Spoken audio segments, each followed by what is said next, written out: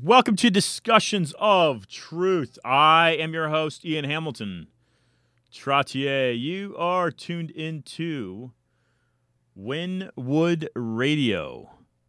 And as always, I broadcast on Wednesdays, 5 o'clock p.m. Eastern Standard Time, pushing the envelope.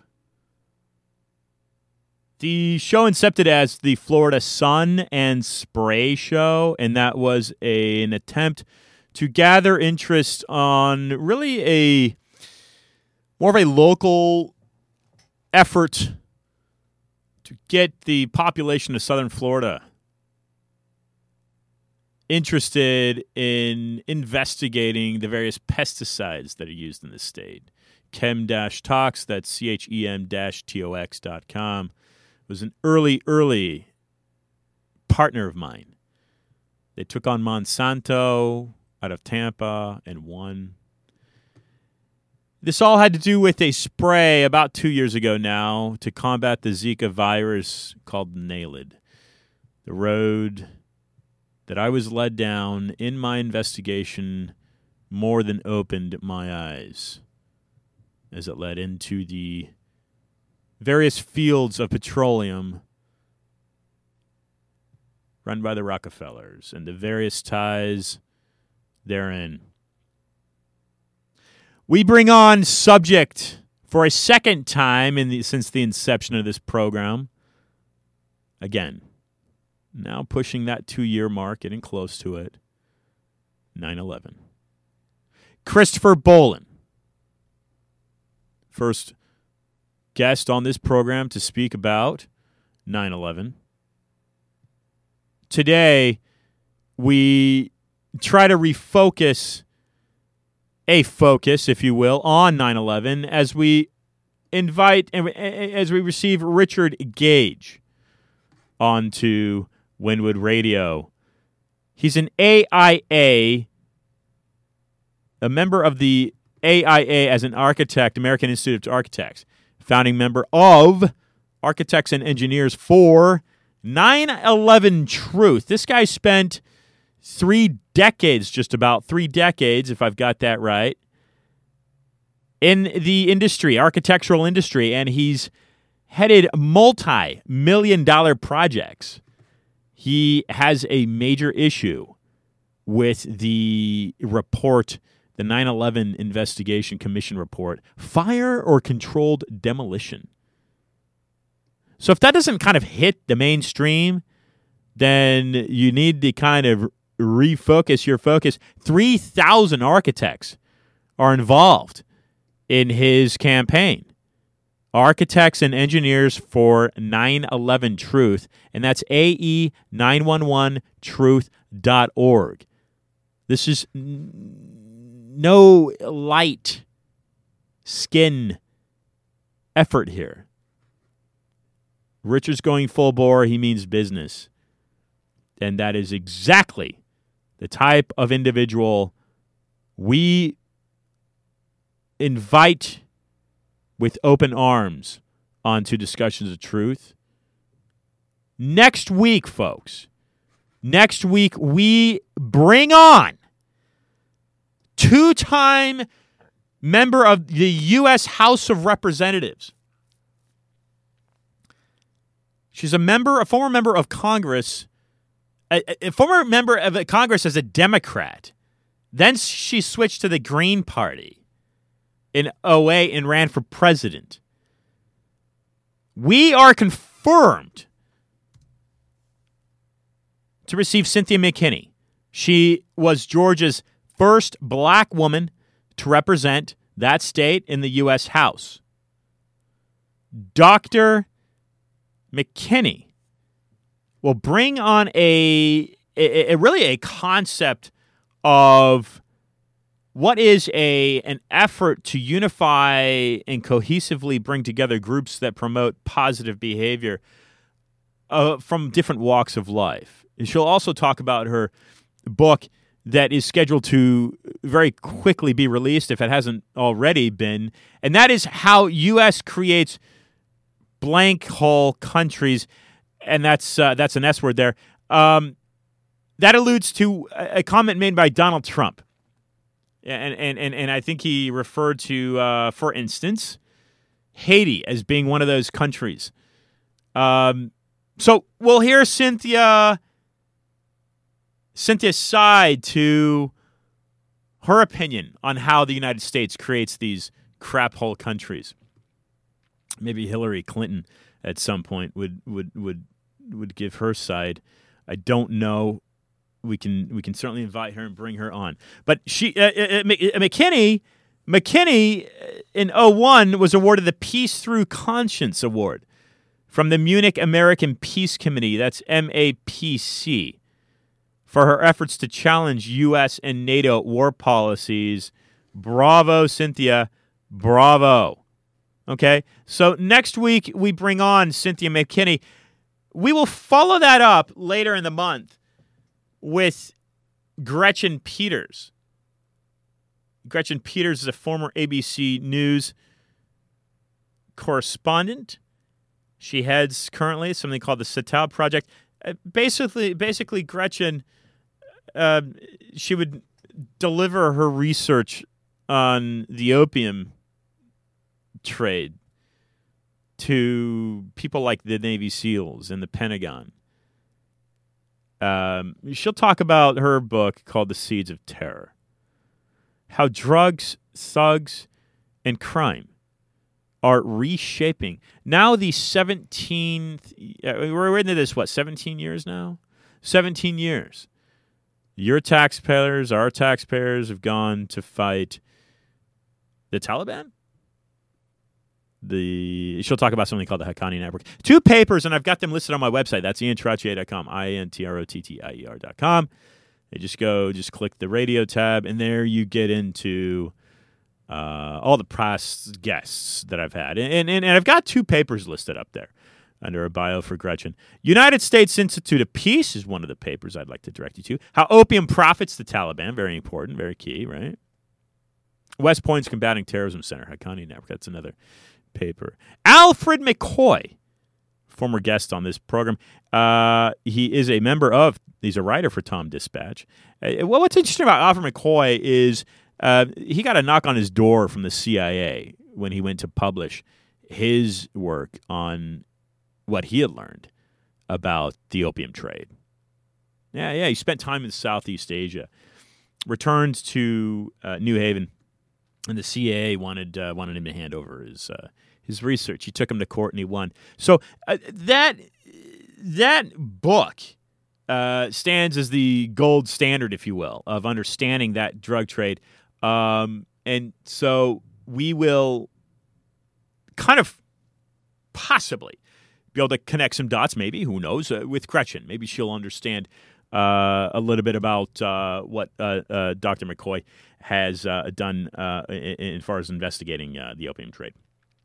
Being rescheduled for the program is Daniel Esterlin.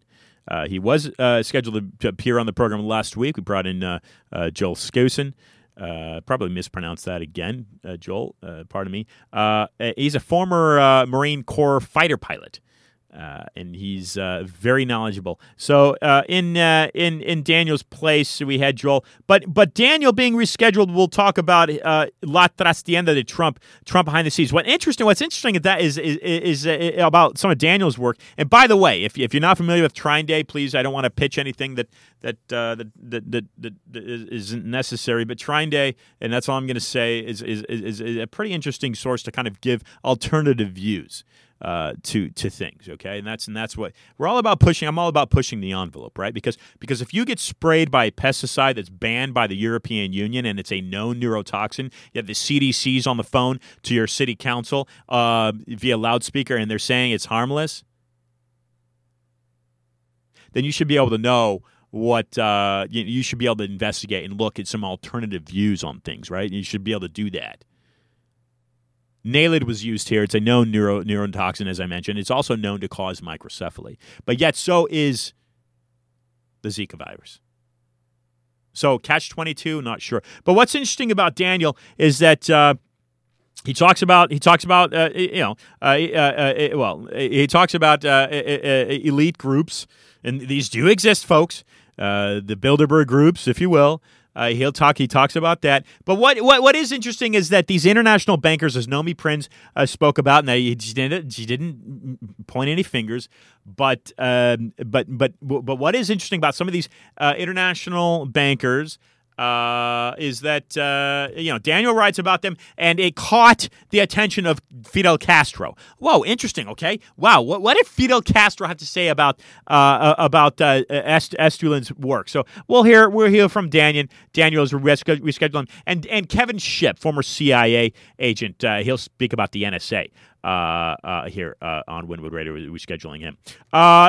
Joe Skousen last week, and before that, if you didn't catch the program, Sandy Rosenthal spoke about Hurricane Katrina and how the Army Corps of Engineers, she traced IP addresses right back to the Army Corps engineer that was slamming her for questioning how that dam was insufficient. 17-foot holes were drilled, yet they should have been 50. Saving money, were they?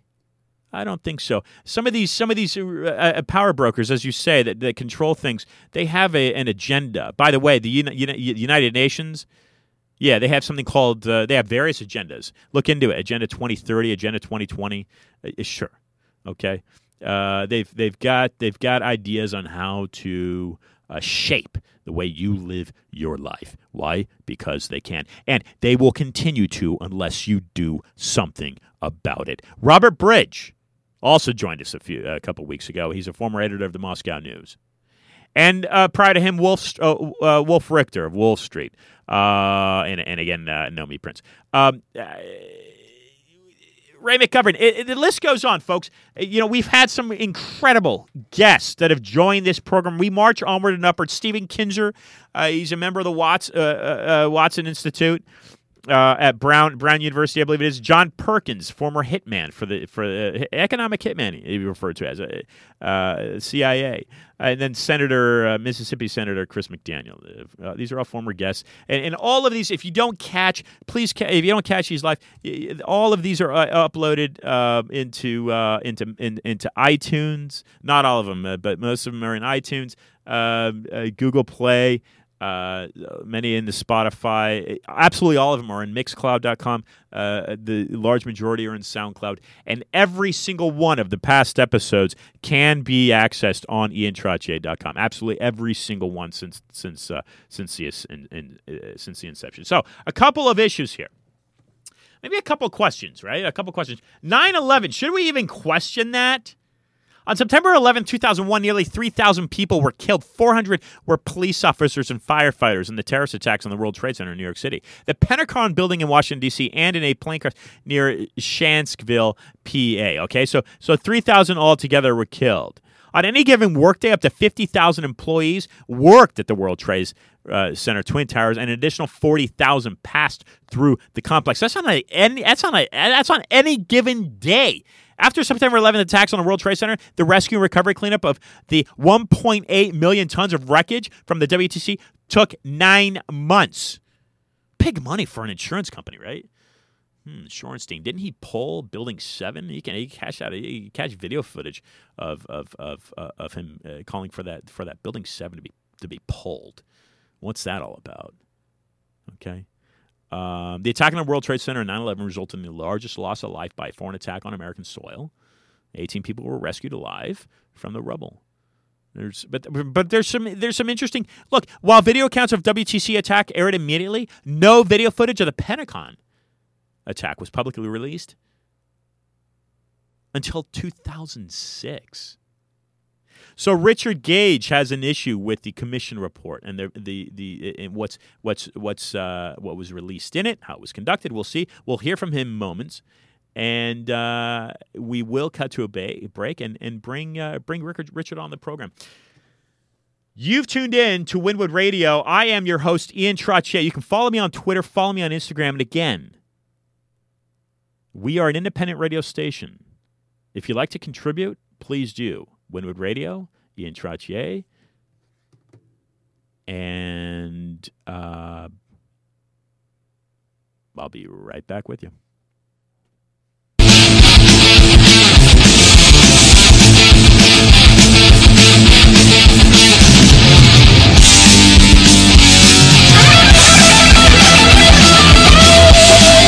Your country needs you, but you know it never will. So back up your troubles and who's stolen and bad. Don't dilly-dally, boys, rally round the flag. Give us a day with breath, give us a day with breath. In individual slices,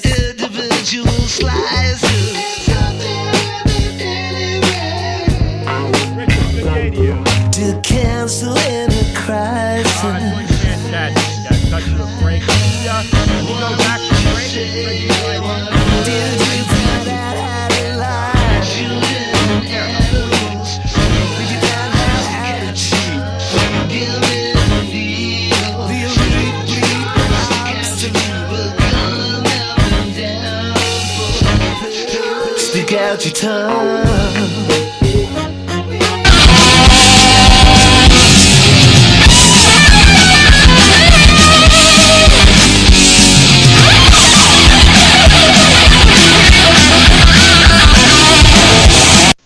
All right, so welcome to discussion. I'm back. We're back from a break. We have Richard Gage with us. Again, he is Richard, are you the founder of the Architects and Engineers from 9/11 Truth? Are you a co-founder, founder? Tell us a little bit about yourself. We welcome you to Wynwood Radio. Thank you. It's nice to be here. I'm a member of the American Institute of Architects, and yes, I founded Architects and Engineers for 9/11 Truth about 12 years ago, and we have a desire and a petition to get a real investigation into the destruction of all 3 World Trade Center skyscrapers on 9/11. We have 3,000 engineers signed on to this petition demanding this new unimpeachable investigation with subpoena power. And so I'm looking forward to sharing with your audience, Ian, the evidence that we have assembled from various sources, much of which has been actually compiled since day one of 9/11 by many diligent researchers among the millions of 9/11 and activists in the 9/11 Truth movement. Thank you. Now, Richard, you seem like an all-American, average guy. You've been an architect for now about 3 decades.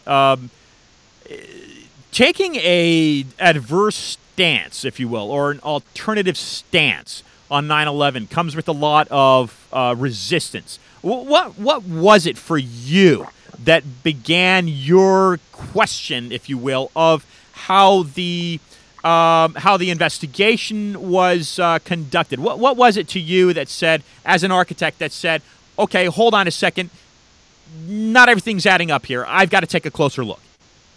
Well, at first, beginning with the morning of 9/11, I was in shock and awe, like the other Americans. We were in a state of panic here, and I just I saw the towers coming down, but something was wrong with it. But I didn't know, what. They're telling us, okay, it came down by jet plane impacts and fires, and so I'm just going, all right. But later, about 5 years later, I heard on the radio David Ray Griffin, one of the chief researchers in the 9/11 Truth movement, who's now written 10 books on the subject. he was being interviewed on the radio, and I was hearing all this evidence that I had not heard anywhere on the mainstream media, not from the American Institute of Architects, not from our government, not the official reports. We're talking about witnesses of explosions, more than 100 of them, orally recorded by the FDNY Fire Department in New York. And they are talking about sounds of explosions, flashes of light, many of them heard and seen before the towers came down, immediately before. Wow. And this is just the beginning of this kind of awakening here. I learned that there was a third tower that came down on 9/11, this being World Trade Center Building 7, a 47-story skyscraper that collapses in the afternoon of 9/11, wasn't hit by an airplane, and yet here's this building that came straight down into its own footprint in the afternoon at 5:20, as fast as a bowling ball falling out of the sky. Right. Yeah. The Building 7, and I think what happened there? What do you know in your research? What happened with Building 7 as far as you know? Well, we know a lot, and it wasn't hit by a plane. We know that. We also know that it took 7 years for NIST, the National Institute of Standards and Technology, who was tasked by Congress to explain all three collapses to the American people, that they didn't explain any of the three. It was just a massive cover-up of the actual evidence that we provide. The first of all, regarding Building 7, what we know is it came down at free fall acceleration. Now, that in 7 seconds, this building is destroyed from top to bottom. It falls like a house of cards. And so in order for a building to fall symmetrically and at free fall, all the columns on each of the floors, and there's 80 of them, have to be removed all at once. Otherwise, the building begins to tip over. It falls to the path of least resistance. And so here is this agency taking 7 years to come up with this story, hoping everybody will forget about the collapse of this tower by the time they get around to issuing the final report. And what do they say? Normal office fires brought this building down. Normal office fires. And how were those started? Any idea as far as that report goes? Well, everyone speculates that it's from some of the debris that did hit Building 7. Sure. NIST acknowledges that this debris, while it may have started fires, is not a significant factor in the building's collapse. They have this theory under the East Penthouse, which falls 6 seconds earlier. They have this up at the top of the building. They have this theory that a column 79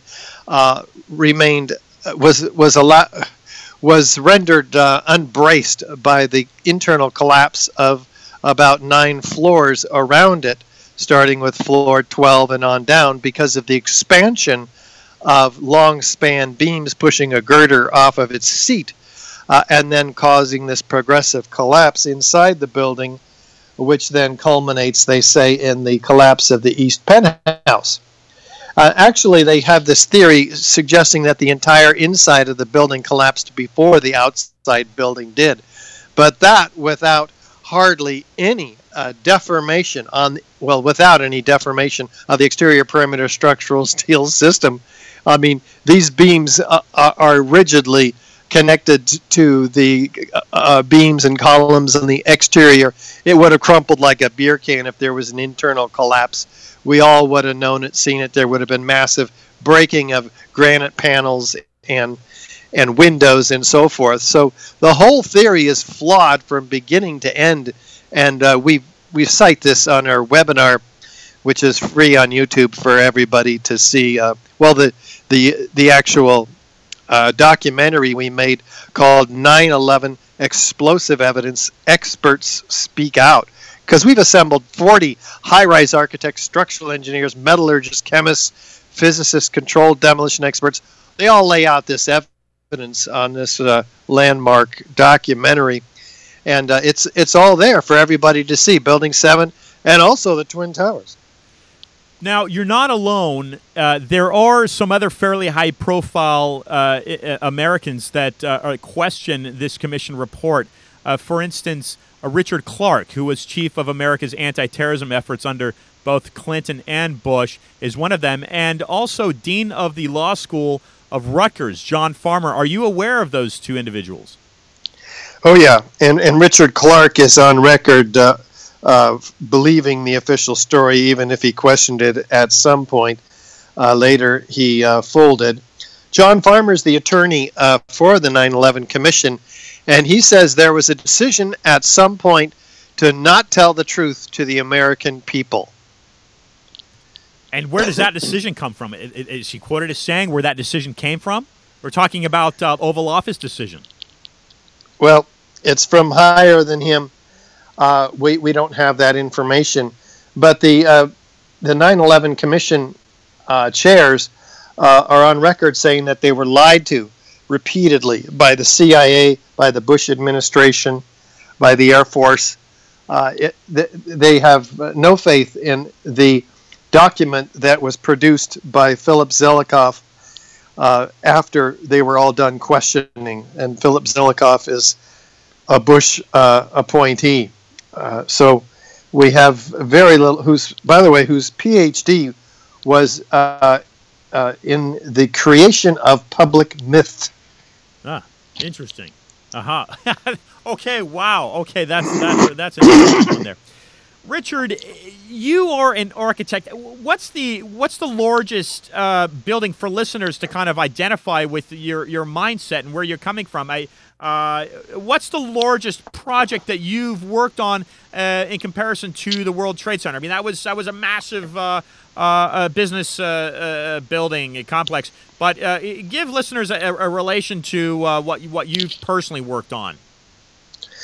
Well, first of all, it's not about me personally. It's about the evidence and about the 3,000 architects and engineers that we've assembled demanding a new investigation, which include a dozen high-rise architects and 100 structural engineers, among many, many other technically qualified people and physicists and scientists, in addition to the 3,000, mounting up to 20,000 other lay people and the scientists and physicists, etc.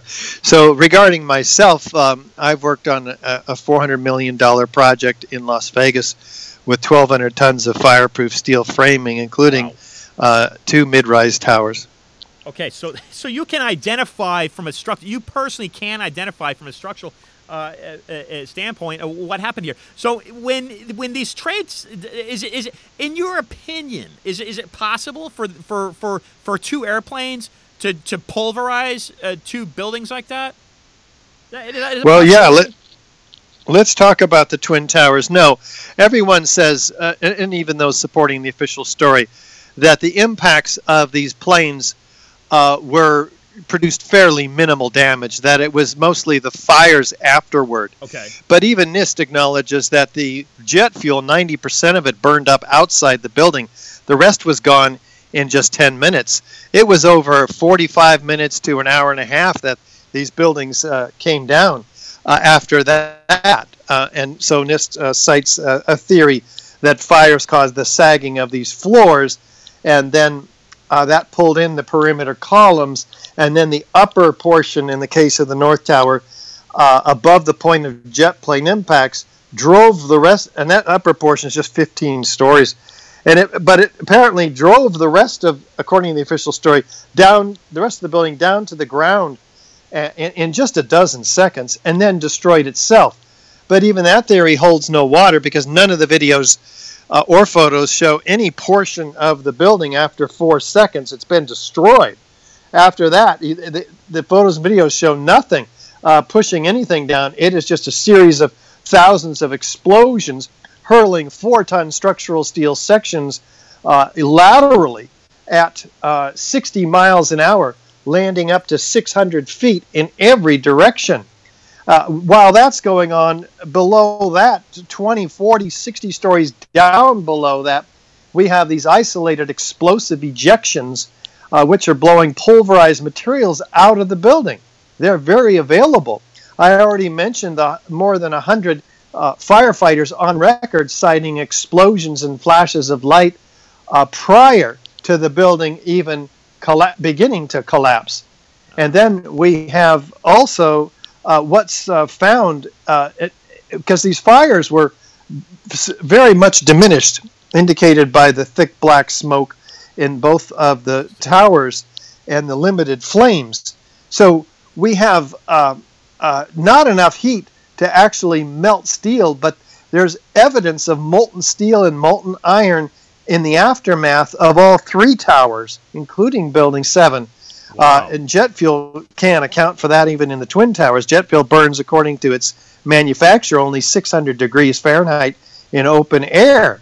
So where's all this incredible heat coming from, causing the pouring of molten iron out of the South Tower just 10 minutes prior to its collapse? That takes 2,800 degrees Fahrenheit, more than 3, 4, 5 times the temperatures these fires can even get to. So that's just the beginning, though. There's a river of steel pointed out by the structural engineer of the World Trade Center himself, Leslie Robertson, flowing. And there's dozens of witnesses in our documentary that point out that there's molten iron dripping off the ends of the steel beams. So they say molten steel. It turns out to be molten iron because there's been a lot of tests done on it, including by FEMA, which says there's a hot corrosion attack on the steel. Sulfur formed during this with molten iron attacking the steel. Well, none of this ends up in the NIST report, even though it was very well documented by FEMA and placed in an appendix in their building performance assessment report in 2002. But NIST took over that investigation and threw out that evidence, and even though the NIST co-project leader, John Gross himself, is seen in a photograph picking the very piece of steel off the pile that he gave to FEMA, that they ended up including in this appendix, and documenting a Swiss cheese corrosion. That does not happen in normal office fires, but it is the result of thermite. Thermite is an incendiary used by the military to cut through steel like a hot knife through butter. And this has found evidence of thermite not only in the dozens and dozens and dozens of reports of molten metal and temperatures documented by Bechtel over 2,800 degrees, and Jonathan Barnett, the FEMA author, saying 4,000 degree temperatures responsible for the partial evaporation of the ends of the steel beams. So you are. It sounds like you are. You're absolutely confirmed in your thinking that there were nanothermite explosive devices planted in that building to aid in the demolition of it.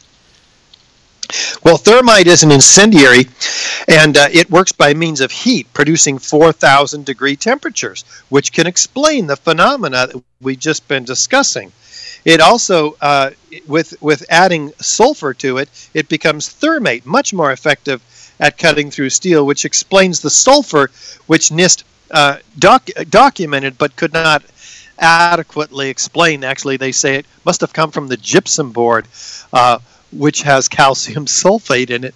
But gypsum board has been used for 100 years to protect steel. It's never turned around and attacked the steel that it's designed to protect. So that's a lame answer there. And we also have in the dust samples documented by the U.S. Geological Survey in their massive particle atlas of all of the dust samples, doing toxicological studies, them as well as environmental engineer R.J. Lee, they both independently find billions of previously molten iron microspheres, the diameter of a human hair.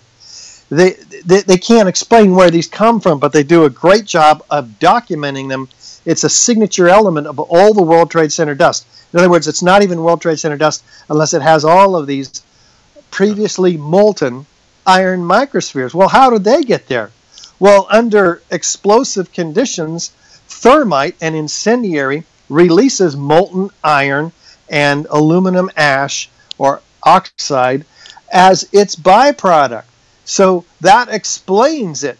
And not only that, but a team of international scientists led by Niels Harrit in Copenhagen find in all of the dust samples they collected that were independently given to them by New Yorkers, they find the same curious red-gray chips in all these samples. And they document these very carefully. And it turns out that these dual-layered chips, red on one side, gray on the other, the red side, as they zoom into it 50,000 times with a nuclear microscope, find what? The ingredients of thermite, nanothermite, because it's at the nanoscale. This is a very sophisticated material with iron oxide rhomboidal crystals intermixed with aluminum platelets in this matrix of oxygen, silica, and carbon, which is a very sophisticated stuff. It's unignited nanothermite, and there's up to 10 tons of this material in its unignited form. So there must have been a lot more in the ignited form, which caused another 10 tons of all of these microspheres throughout the World Trade Center dust. Okay, so let's take this narrative, and we have Osama bin Laden masterminding this attack. One question will be, okay, why? So he went after the Pentagon. We know that. We're not sure what he was going after in Pennsylvania. He was making an attempt maybe at the White House, but mission accomplished. I mean, he hit a small portion of the Pentagon. Mission accomplished. With these World Trade Centers towers in Manhattan.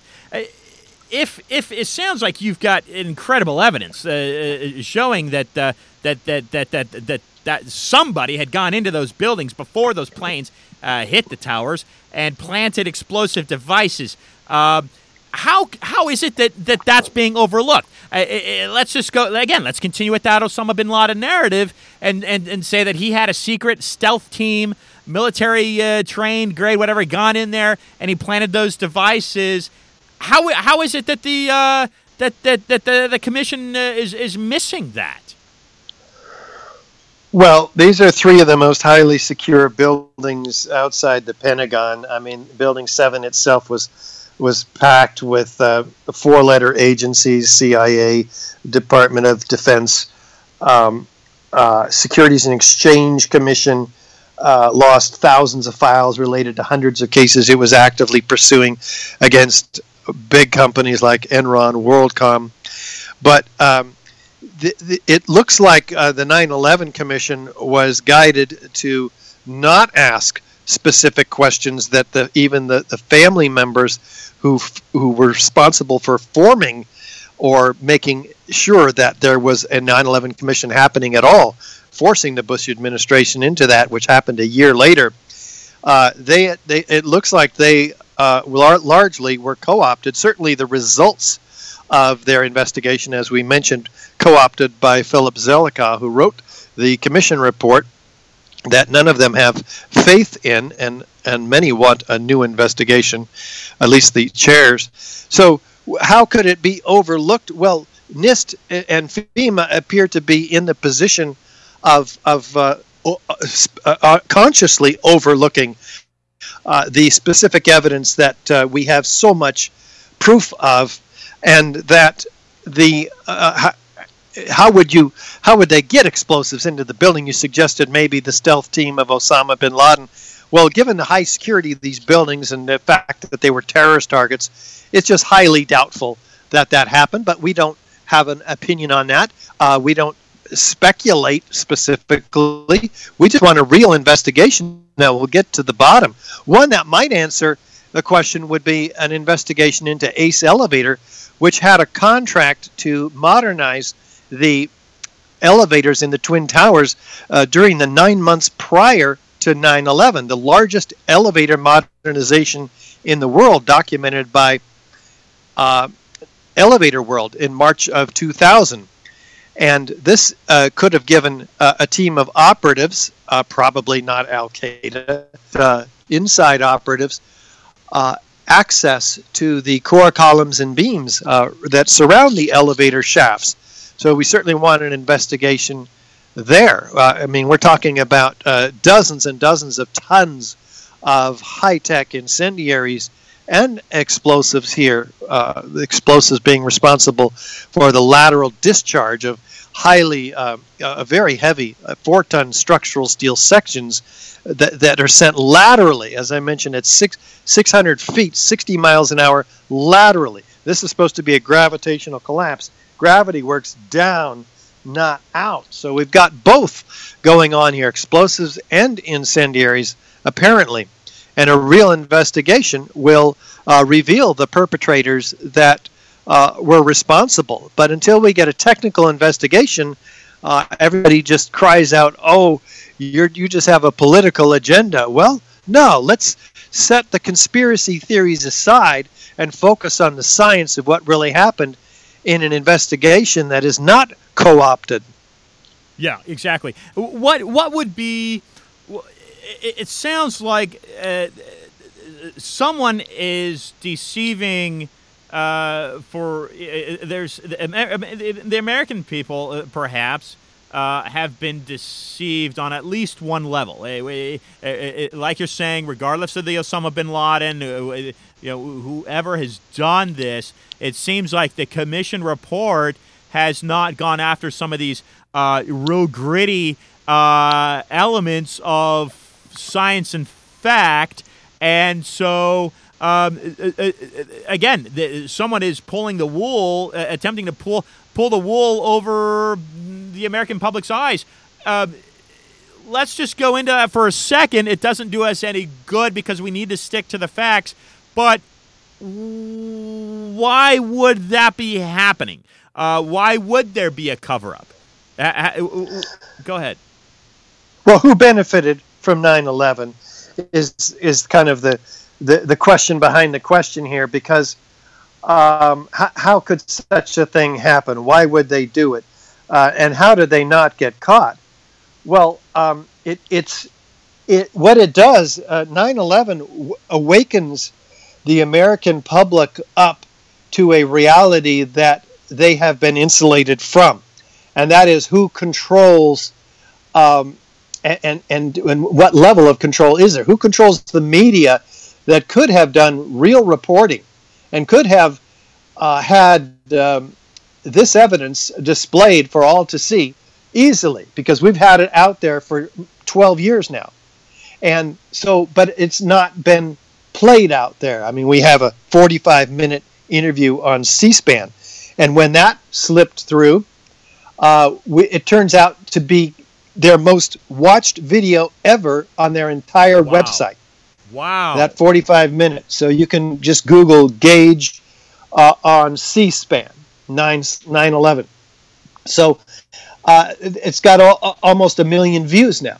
So that's what happens when we get people's attention on the actual science. They wake up. That's why we have 3,000 architects. The reason we don't have 300,000 architects is because we have a hard time getting this information in front of them. Once we do, we've got them on the waking up path, then they realize that, oh, gee, in order for this to happen, the American Institute of Architects would have had to have insulated us, for instance, from the third worst structural failure in modern history, World Trade Center 7, which most architects and structural engineers know nothing about. So we've been insulated by our own favorite institution, the AIA. And we've been insulated by CNN, ABC, MSNBC, all the rest. And we've gotten, it's the alternative media. That's like you, for instance. Thank you very much for having the courage to put this out there, because there is criticism when this is brought to bear, because it's not popular. It is not a subject which wants to be handled. It's not easily handled. It implies that there's a much greater conspiracy out there of silence about the truth, as well as those who perpetrated and organized and executed the 9/11 operation, and keeping it quiet. So yeah, it's a big deal, and you've got big money players involved as well. Silverstein, for instance, who Larry Silverstein developed the project in a bid which should not have gone through. It wasn't the lowest bid for the remaining 6 buildings that he bought, and for $3.2 billion, including the Twin Towers, just happened 6 weeks prior to 9/11.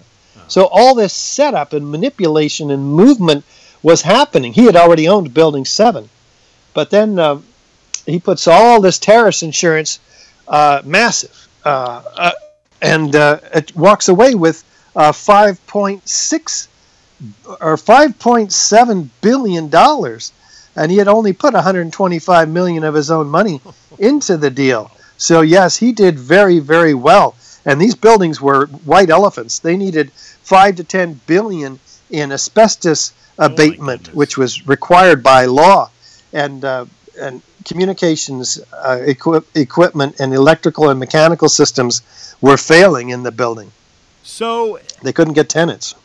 So what has happened? What has happened here? Is it appropriate to use a word like a false flag? Is this tied into the banking system? What's the kind of the large scheme that's happening here? That, like you're saying, that these major. Now, I've spoken frequently on this program. In the 80s, you have basically all the major media outlets controlled by something like 80 to 90 different companies. But today, 2018, that number has dwindled down to about 6 different companies controlling all the mass media. So the way that we as Americans receive our media is becoming micronized rather than macronized, if I've got the understanding of those two words correct. So what really, in your view, has happened here? What's kind of the larger picture at play, in your opinion? Well, let's look at what happened after 9/11 and see what this false flag won in a series of false flags throughout history, which have started wars being manipulated by governments to manipulate their people to support these foreign wars. We have the invasion of 2 Middle Eastern countries. Was that because of weapons of mass destruction in Iraq? No. George Bush acknowledges that they weren't really there. They were never there. And so we and what about Osama bin Laden? He by some researchers he was never ever caught. He died of kidney failure back in 2002, according to David Ray Griffin and many other researchers. But he wrote the book on it. Did Osama bin Laden die? Something like that. Anyway, what have we got going on in Afghanistan, which some researchers suggest that was responsible for up to 90% of the world's supply of heroin, and that the UN announced that the profits from that illicit trade exceeded the oil companies all put together, their profits.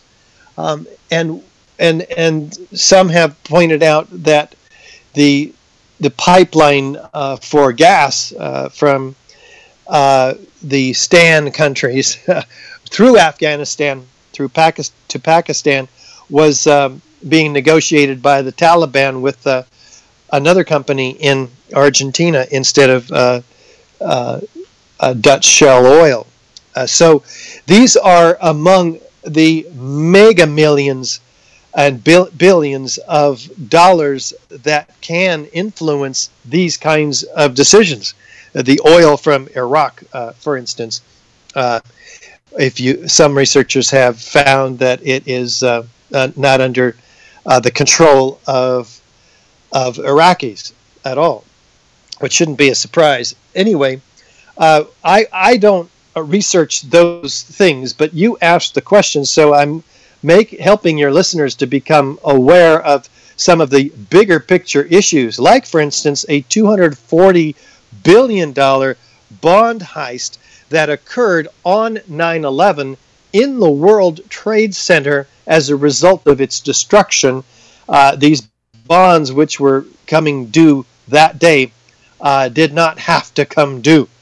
And there were gold heists going on in the basements of the Towers L, because there was a huge vault under Building 6, the Treasury Department location. So lots of shenanigans going on, and I highly encourage people to look at the video 9/11, Follow the Trillions, and that is by James Corbett. So there's other resources for answers to these kinds of questions. Thank you, Richard. Yeah, I started this program about 2 years ago. It's going on 2 years after the South Florida area was hit with the Zika scare, a virus that originates from the Uganda forest in Africa, and the local municipality was spraying a pesticide on the population called Nail It. And as I listened to these folks that were irate in the town hall meeting with the CDC on the line and various other representatives, I thought, there's roughly 300 people in this town hall, and there's the mayor and his commissioners, and to me they just seemed like they were being puppets, being pulled by strings with dollar bills at the end. And I thought this sounds absolutely ridiculous. You've got these completely irate citizens of Miami Beach that have taken their time to protest against this. So what is it? They're saying it's illegal in the European Union, that it's been banned, it's a neurotoxin, and everything I started researching verified that their argument had complete validity, and that there was. And I even wrote to Lancet in a medical journal and the New England Journal of Medicine and tried to seek out some expert advice, and nobody could draw a link that Zika was a direct cause of this microcephaly, which was the case in Recife in Brazil. So from there I begin this show, and it kind of it reverberates in some of these different other discussions, and just like you, I feel that Americans are not receiving the information that they should be receiving via mass media. But let's now, and I want to throw this out there that and I speak about him frequently. He's now deceased, but he was a former Hoover Fellow at Stanford University. His name is Dr. Anthony Sutton, and he dived into World War II primarily, and the Rockefeller and some of these different banks that were funding really both sides of the conflict to kind of manipulate the outcome. But let's get back to what listeners can do to support you and get involved in trying to get this commission reopened. What's your advice? What is the best thing that the average American can do to get behind at least opening some of this up and re-questioning what has been given to us in that report? We've got to create a groundswell of public rage against the lies that we've been fed, the manipulation that has been done here, and it's a grassroots movement growing by millions, but it's a slow growth, and we've got to have legislation that some awakened congresspersons will introduce, and we've drafted it already. It's called the Bobby McIlvaine Act. It is sponsored by Bob McIlvaine, whose son Bobby died in the South Tower as a result of the explosions that we've been talking about here. And this calls for a new investigation into the destruction of all three towers. It is modeled after the Benghazi Act, and the House or Senate can panel a committee to investigate, a select committee. And we've for the last year and a half, we've been having our supporters, thousands of them around the country, we've been encouraging them to go to their congressperson and bring the Bobby McIlvaine Act, bring the evidence, tell the story, show the evidence, and get their congressperson to introduce this act. So that is just one avenue of truth manifestation that we can, where we're working on.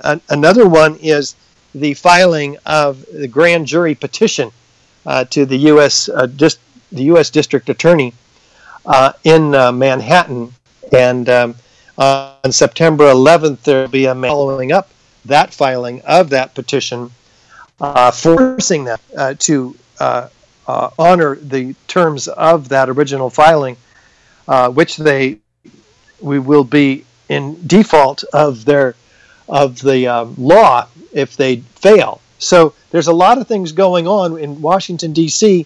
We will have a rally with speakers on the subject of 9/11, including Cynthia McKinney, a former congressperson, who will be talking about the concept of power cells, which uses common issues that people on both sides of the left-right false paradigm can come together on, such as 9/11, because we draw from both sides of the spectrum equally, and so it's about truth, right? Not left, right, not Republican versus Democrat. So this is very exciting. We'll be on the mall at 2:00, September 11th, and we'll have some other exciting speakers there as well. Cynthia joins me next week, Richard. In closing, I want to read a quote from Michael Newman and get your response or your thoughts. Michael Newman, NIST spokesman, is quoted as saying, basically, gravity and the utter force of the upper floors force the towers down. If you have 20 floors of mass suddenly released, as it goes downward, it picks up more mass and more force. And yes, you can have a building collapse in 10 seconds. And yes, it is physically possible. We believe that 3 years of hard scientific technical investigation based around a tremendous amount of evidence and confirmed by many physicists will give you the same conclusion. What do you have to say about that, Richard? What are your thoughts? Well, that whole theory is based on Zdeněk Bazant, a structural engineer from Chicago Northwestern University, who submitted a 4-page, very detailed, very difficult to read and understand even for structural engineers. He submitted that paper just 2 days after 9/11. The whole rest of the country is in shock, and he's cranking out calculations that must have taken him months to prepare. And NIST relies on these calculations as the only analytical support that has ever been done. The rest of it is just speculation, like you just heard from Michael Newman, who is the public person at NIST, spokesperson. So the problem here is that in that original calculation, he had to fake it 6 ways from Sunday. First, he exaggerated the amount of mass above the point of jet plane impacts by a factor of 3 or 4. He decreased the capability of the columns below the point of jet plane impacts by a factor of 3 or 4. He completely eliminated an entire story of the building, which had 300 columns in it, completely eliminated them from his calculation, allowing the upper floor to fall magically on the lower floor in order to develop a dynamic impact. This is complete fraud from beginning to end, and we point that out in our webinar, 9/11, An Architect's Guide, Part 1, 2, and 3. And this is free on YouTube for anybody. In fact, just Google 9/11, An Architect's Guide, and you can see this 3-part series, as well as free on YouTube is our DVD. Our landmark documentary, 9/11 Explosive Evidence Experts Speak Out, which shows the same problem in several different ways by many different experts. Just search Experts Speak Out. It comes right up on YouTube. Excellent. Ladies and gentlemen, Richard Gage. Richard, any closing comments for listeners? I encourage everybody to follow up on this information. Yes, it's difficult. Yes, it'll challenge your very worldview. But yes, it's the truth.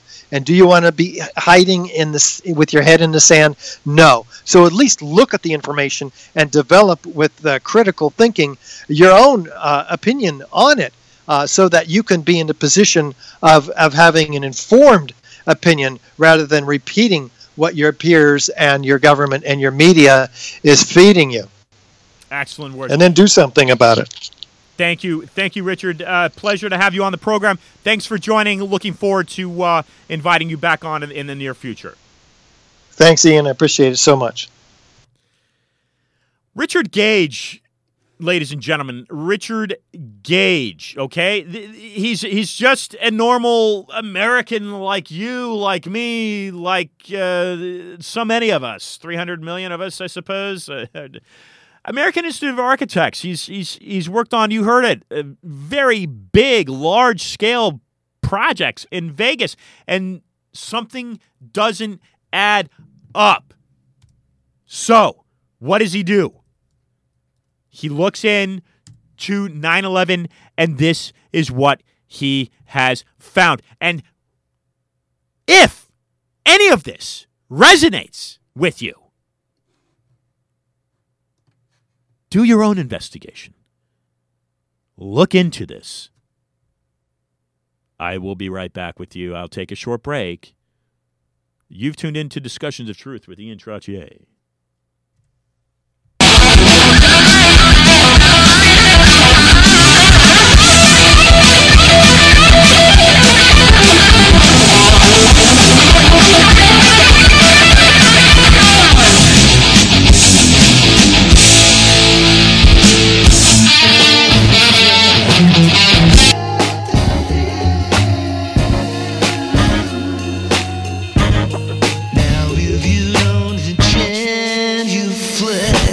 Out your tongue.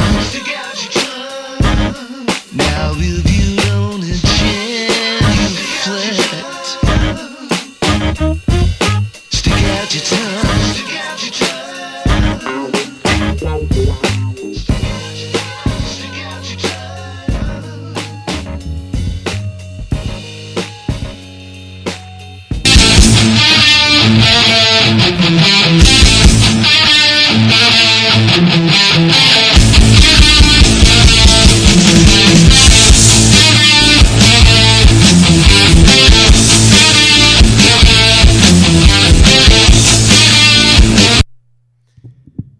Metallica, Seek and Destroy. That is exactly what I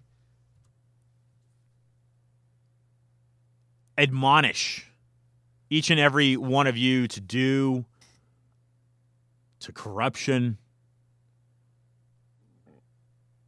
to deceit. Do you think it could not come from your government? Think again. You know, here's a concept for you. You're born into an aristocratic family. You're the head of a nation. Your family, maybe your father's a king. Maybe your father's a queen. When you walk the streets, go down to your local grocery store, pub, theater, the taxes all of those people pay, a large percentage go to you and your family. Just visualize yourself in that life. Possible?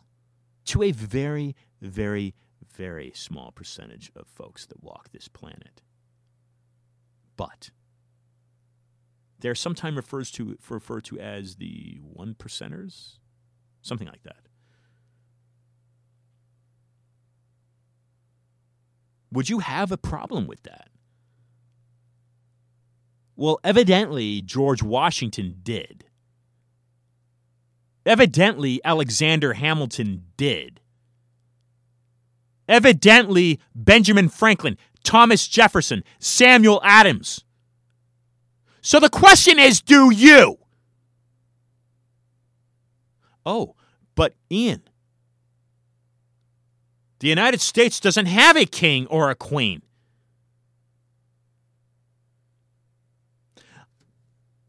Every week, I aim to deliver you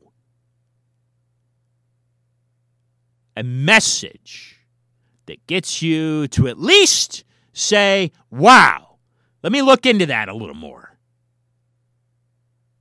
Because what you do have as an American citizen is something called a Federal Reserve, which is a banking system, evidently, without the evidence, because it's a private organization. It's not a federal organization. I'll repeat that. It's not a federal organization. It's controlled by shareholders that have international interests. Could the Queen of England, for instance, be one of those shareholders? You wouldn't know if she was. And that's the beauty of the Federal Reserve. So if 9/11 was a false flag,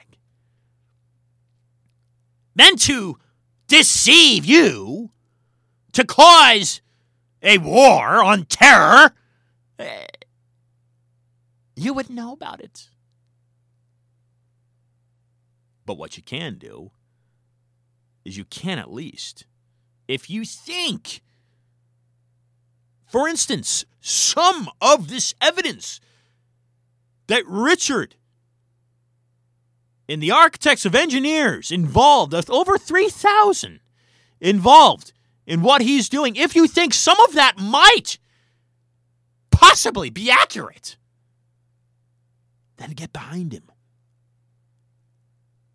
and try to crack a lid that is ever so quickly being closed on you. I stand for freedom of speech. I stand for freedom of press. I stand for freedom of religion. And if you don't, then I recommend that you do. Because it is freedoms like those that has made this country great. And like Richard said, it's not about being a Democrat. It's not about being a Republican. It's about being honest and truthful. Next week, we bring on program Cynthia McKinney, former Congresswoman, U.S. Congresswoman, and the first black woman to be elected to represent that state in the U.S. House of Representatives. I've been your host for the weekly program, Discussion to Truth. You've turned in to Wynwood Radio. And until next week, be awesome.